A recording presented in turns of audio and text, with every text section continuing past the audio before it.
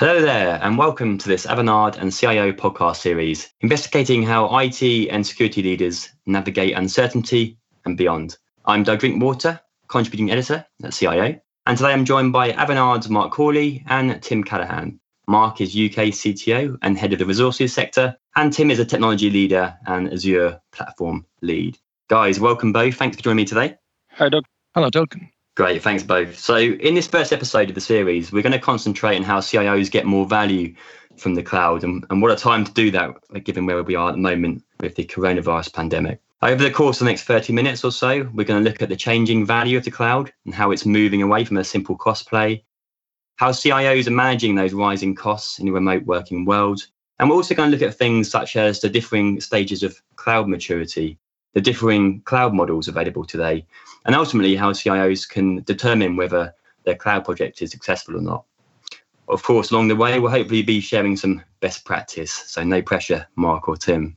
But to get started then, Mark, I'm going to come to you on this because I said right at the beginning there, we're going to talk about how the cloud has changed for a lot of CIOs.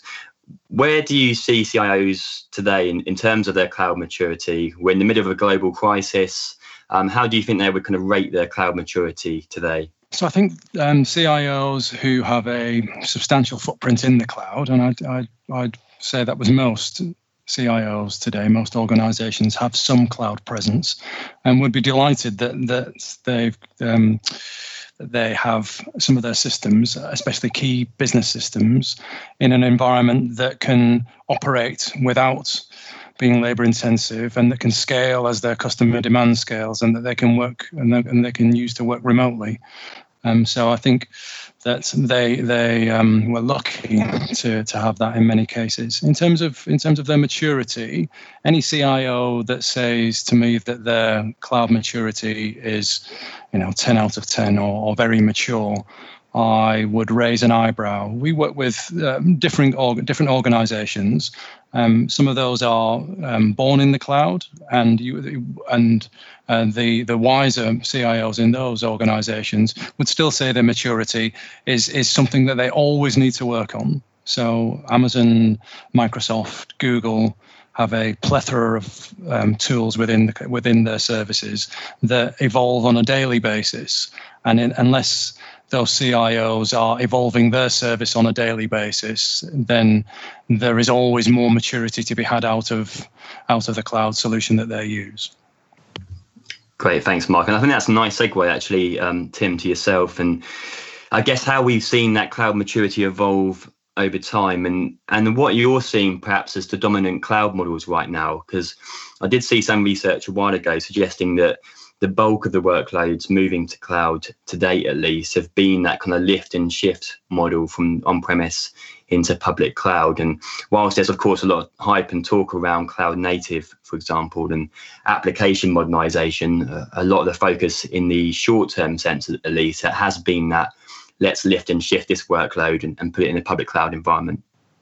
Yeah, and that's correct, really. I mean, there's obviously there's a lot of sort of motivating factors when it comes to consumption and cloud. I mean, there's things like data center exits. There are new application workloads, new business propositions that our clients are going after. What I would say is that mostly we are seeing a tendency towards lift and shift.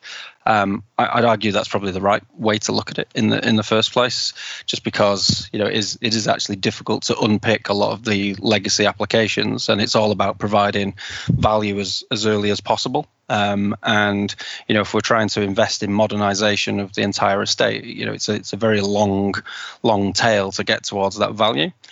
So by lifting and shifting, and this is the thing, lifting and shifting can be quite costly from a hosting perspective, not so much the getting there.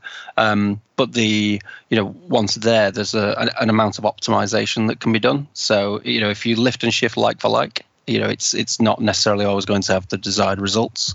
But if we do what we call a lift, shift, and optimize, or sometimes we call it a lift, shift, and tinker, whereby things like pre-production environments or non-prod environments, we turn them off for 80% of the time. We introduce automation and things like that.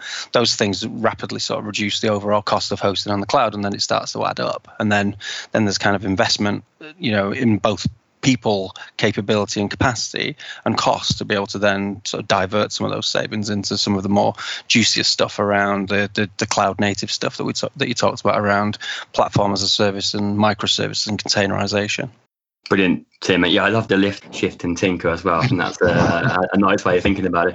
And actually, some good comments there on cost optimization, and perhaps we'll come to that in a few moments, because obviously that's a big concern for a lot of CIOs, especially right now. I guess on that note, where I want to go to next here is perhaps the elephant in the room in the virtual room, I should say, at the moment, which is that we're also in the middle of kind of COVID-19. In perhaps keeping with yourself, Tim, here, like, to what extent has that shifted cloud investment priorities? Because I've seen a really kind of big mixture of reports here. Some say that budgets are declining, investments are declining. I've seen other people and other CIOs say this is an opportunity to invest and double down on those digital transformation initiatives. And I guess keeping on that, actually, I think it was Satya Nadella at Microsoft saying that they'd seen 2 years worth of digital transformation within 2 months. So how do you see the kind of lay of the land in terms of COVID and cloud investment? So Tim, if I could start with you there, and then Mark, get your comments after there. Yeah, sure. So again, all of these answers are always going to be, it's a mixed bag. A lot of people are doing a lot of different things. We are seeing a lot of our clients display a lot of nervousness. Investments have dried up, projects have been shelved. Even high priority ones in some cases. We're still in a period of what I would say, the dust is still settling, and then the decisions on what to do in the future are still sort of depends on the different industries as well, right? Different industries are being impacted in an entirely different way because of the way that lockdown and things being eased and things like that. So I'd say we've got some clients who are literally just all in. That it does echo what Satya's saying around lots of digital transformation in a short period of time because they've had to adjust very quickly. But then in some cases, some businesses that may not necessarily benefit from the cloud offering up front, there's a little bit more nervousness there, and there's a tendency to keep things as they are at the moment.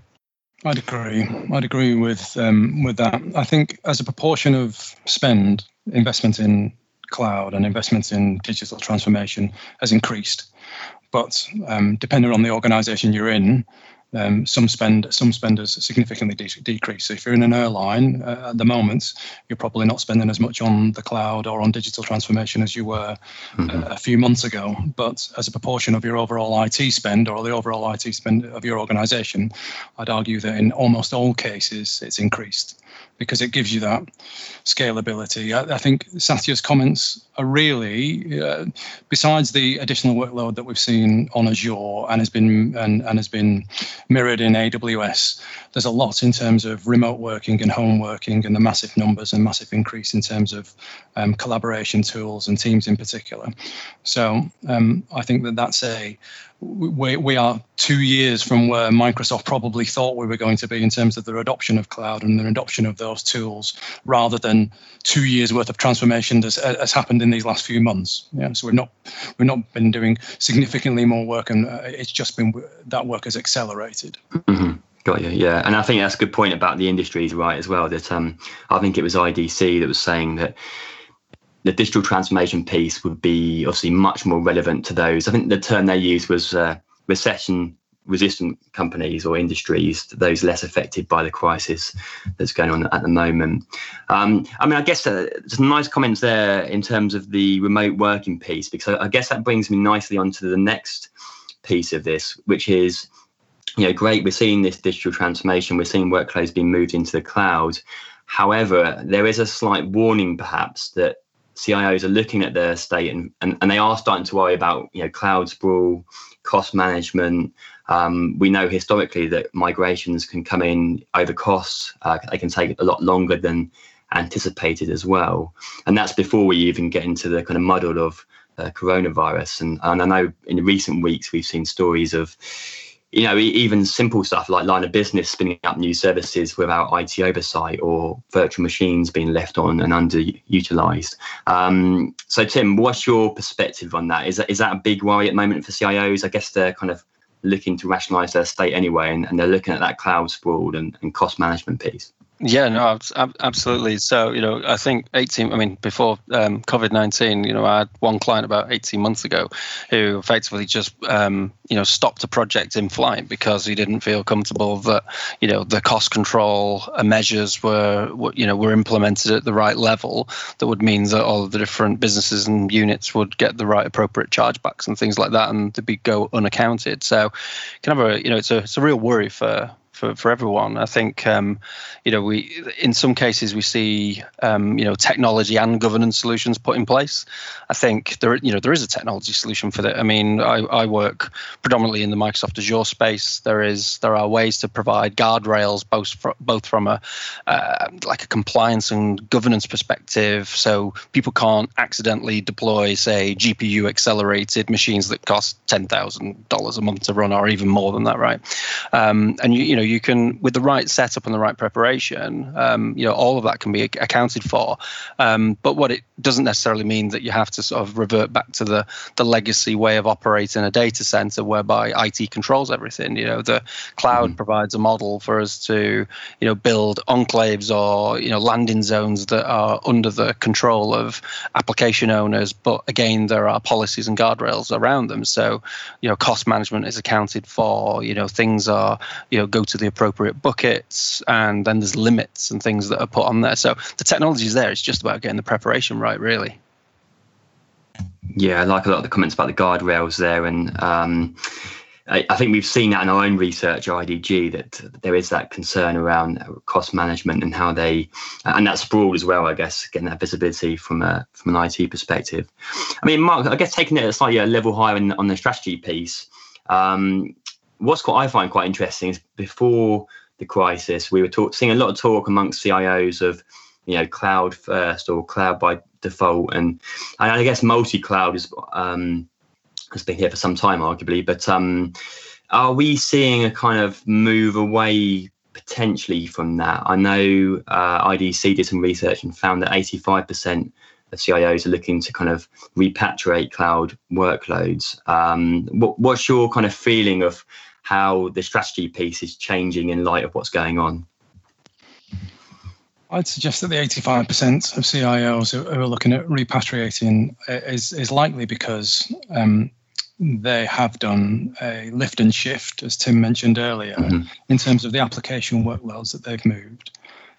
But they've treated it as if it was on-premise. So the ways of working and the processes that they use and the tools that they use and the sequential human-based workflow rather than using a level of automation is probably where it was when they were doing it on-premise previously. And at that point, you don't get the cost benefits and efficiencies, the speed to market, the speed to scale, the speed scale down as well as up that you would do in the cloud. So I think that I'd be very surprised if of those 85%, that if any of them said it was because of flexibility, or lack of flexibility that they were moving back on premise. Almost all of them will be because of cost, runaway cost in the cloud.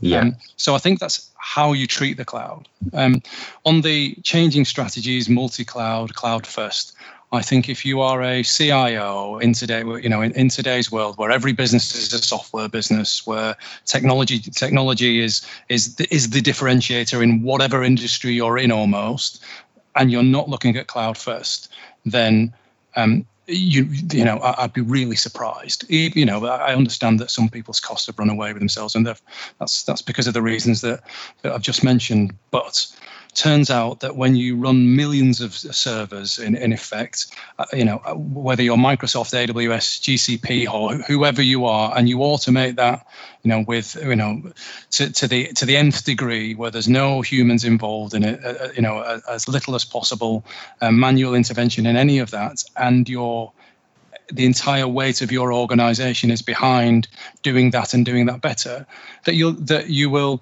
be able to achieve better results than any organization in the FTSE 100, any organization in the S&P 500 on running their own data center. Mm-hmm. So they must be going cloud first. They should, you ought to, seriously consider cloud first every time.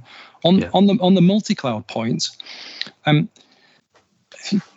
years ago, 8 years ago, everyone was saying, we're not going to do vendor lock-in. We're going to use Azure and Amazon and GCP and Oracle Cloud or whatever else there was. And there must be a level of portability. I must be able to move this workload from one to the other. I think that's diminished. I think that's gone away. I think for BC, for business continuity, I think that some organizations consider that. But that level of portability, what it really means is that you work at the lowest common denominator of both of the, or both of the clouds that you've chosen. So you don't get some of the benefits in terms of the tooling, in terms of the more modern cloud models that Tim mentioned earlier, in terms of PaaS and containers and microservices. So I think that multi-cloud still exists, but it's use the right cloud for perhaps the right part of my business, or the right application for this right set of the right set of users, rather than it's multi-cloud because I can deploy it on cloud A today and then tomorrow cloud B to get to do price arbitrage and cost arbitrage across the two. That's not happening yet. That's an interesting perspective, actually. And also, it kind of aligns with what I've heard from some analysts who kind of see, obviously, multi-cloud, I guess, is inevitable to some respects, but see this, I think the way he phrased it was kind of cloud preferred, or you go to a certain partner as your kind of preferred supplier, really. I mean, in terms of the kind of benefits, and I think we've touched a bit on this already in terms of flexibility, agility, we spoke right at the start about the kind of cost savings piece, and we have done throughout so far. Are you seeing the kind of value change from cloud when you're speaking to CIOs? I guess benefits like that could come up as time to market, the ability to grow revenue, to improve customer service. There's a big piece around unleashing your teams, I guess, to work on higher value tasks, and that automation plays a big part in that as well. Mm-hmm. What's your take on that, Mark? Have you kind of seen that shift over time? Yeah. So treating Microsoft's Azure service as your own data center with infrastructure managers and security teams managing those boxes as if they were physical boxes that they could go down, or virtualized boxes that they could go down to their data center and such. That's people have moved away from that, hopefully, or at least the progressive organizations. So the organizations who aren't looking at repatriating probably because of cost reasons have moved away from that. We've got examples, public examples, where we, for instance, with Centrica, we've increased the time to market by over 90%. And that's largely through the use of cloud. I mean, it's through the use of cloud, and not just saying we're going to use Microsoft's data centers or Microsoft's cloud service instead of an on-premise data center. That's because we use the tooling associated with Azure also to enable us to automate a change, going from someone in the business's idea through to development, through automated testing into production. And that's gone from weeks and months to it happens multiple times a day, and the quality of the change and that we've implemented has increased as well, because of lots of reasons, in terms of not least of which is, when you can change systems that quickly, it turns out the size of the change that you're going to put in a release is greatly reduced. So the risk associated with that change, you're not changing a system as much, so you can do it a lot quicker to a lot higher quality. And it's like I said, in Centrica, in trading in Centrica, we've now increased the time to market by over 90%, and that's entirely enabled by cloud and the tools that sit on top. Mm-hmm. Yeah, that's a good case study, actually. And that is kind of similar to other stories I've heard from CIOs, especially on that kind of front end business perspective. I mean, Tim, I guess going more on the kind of back end infrastructure piece, I know another advantage kind of more recently of cloud has been this idea that cloud can help kind of organizations ease their technical debt. And I think you've done some research on this and that found, I think it was 88%. That we're moving to cloud, we're doing so to remove their reliance on kind of legacy technology. So kind of what are you seeing in that regard? How is cloud kind of helping that journey really? Yeah, no, absolutely. So there's a couple of ways of looking at this. I mean, if you look at sort of like things like legacy operating systems, we've still got clients using Windows Server 2003, 2008. 2008's just gone end of life recently this year, and that's going to continue to happen. And that in itself is classified as technical debt. You could argue that operating systems are technical debt these days when you've got things like platform as a service, containers. And I think we're going to see a slow shift migration towards, moving away from server-based applications, and we're moving into a serverless kind of world. Mm-hmm. What I would say is we're probably quite far away from that. It does take a lot of investment to get there, so it's definitely a slow process. But yeah, I mean, cloud from a technical and non-technical debt perspective around all of the automation, all of the legacy operating systems, all of that's relatively easy to achieve in cloud. Again, because we're not procuring a data center like we used to and build all of the racks and do all the plumbing and the cables, and it's built as a whole thing. And then when you fill it, now it's a case of picking and choosing the services you want, which allows you to sort of slowly sort of migrate across those types of things. And I'd say my advice on that area, though, around technical debt is it's just like sound financial management, right? It's what are the quick wins, what are the easy things you can achieve up front, but then also keep an eye on some of the things that are actually costing you quite a lot. So it's creating that roadmap around prioritizing as I said, those quick wins, and then the some of the big and ugly stuff that is actually costing you quite a lot, and then trying to remediate that. Yeah, it makes a lot of sense on the kind of quick wins perspective. I mean, I guess throughout this conversation, one thing, we're speaking about the value of cloud in a variety of forms, really. When you're working with, your clients, what do you see from the ROI piece and how they're measuring what success looks like? So I guess there's a number of ways you can measure this. I know in a recent IDG study, over 90% of CIOs said that they were getting ROI, but how you define that, I guess, is a debate in its own right. Yeah, I think that and having said that cloud maturity, there's always room to improve on cloud maturity. I think that the measurement of ROI depends upon an organization's financial maturity. So what we found is, and some of our customers are fantastic at this and know down to the pounds and pence exactly what the spending were, and then can really measure the return of moving that from their on-premise data centers or from another cloud provider to Microsoft. However, that what happens in a lot of cases, and I'm pleased that the IDG study said 90% said they were getting ROI. What happens in a lot of cases is people don't actually understand the true cost of implementing systems on premise and continuing to do that. They don't understand the cost of the data center, and maybe it's outsourced, maybe it's with a third party, which it becomes a little bit clearer. But they don't understand the cost of running the process across that, and the testing. With many cloud migrations and journeys to cloud, if you're going to do it wholesale, and it's a new one on me, Tim, lift, shift, and tinker, but I understand it. So if you're going to do that, if you're going to move that, your application workloads, which let's face it, is what is important, to from on-premise or from another cloud to Azure, then really that's a testing exercise. So you want your applications to work in exactly the same way or better than they worked in wherever they were housed previously.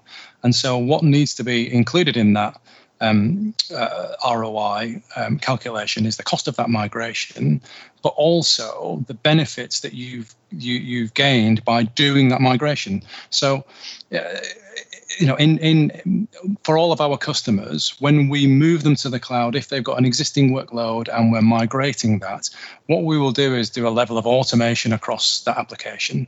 So rather than manual testing, which still happens, in the majority of cases, in the majority of enterprises today, to a large extent, we will automate as much of that application testing as possible and test it on-premise or in its existing location, and then test it in Azure or in its target location to make sure that the functionality and the way it behaves, the performance is at least as good, the scalability is at least as good, and the cost of that target platform is at least as good as well.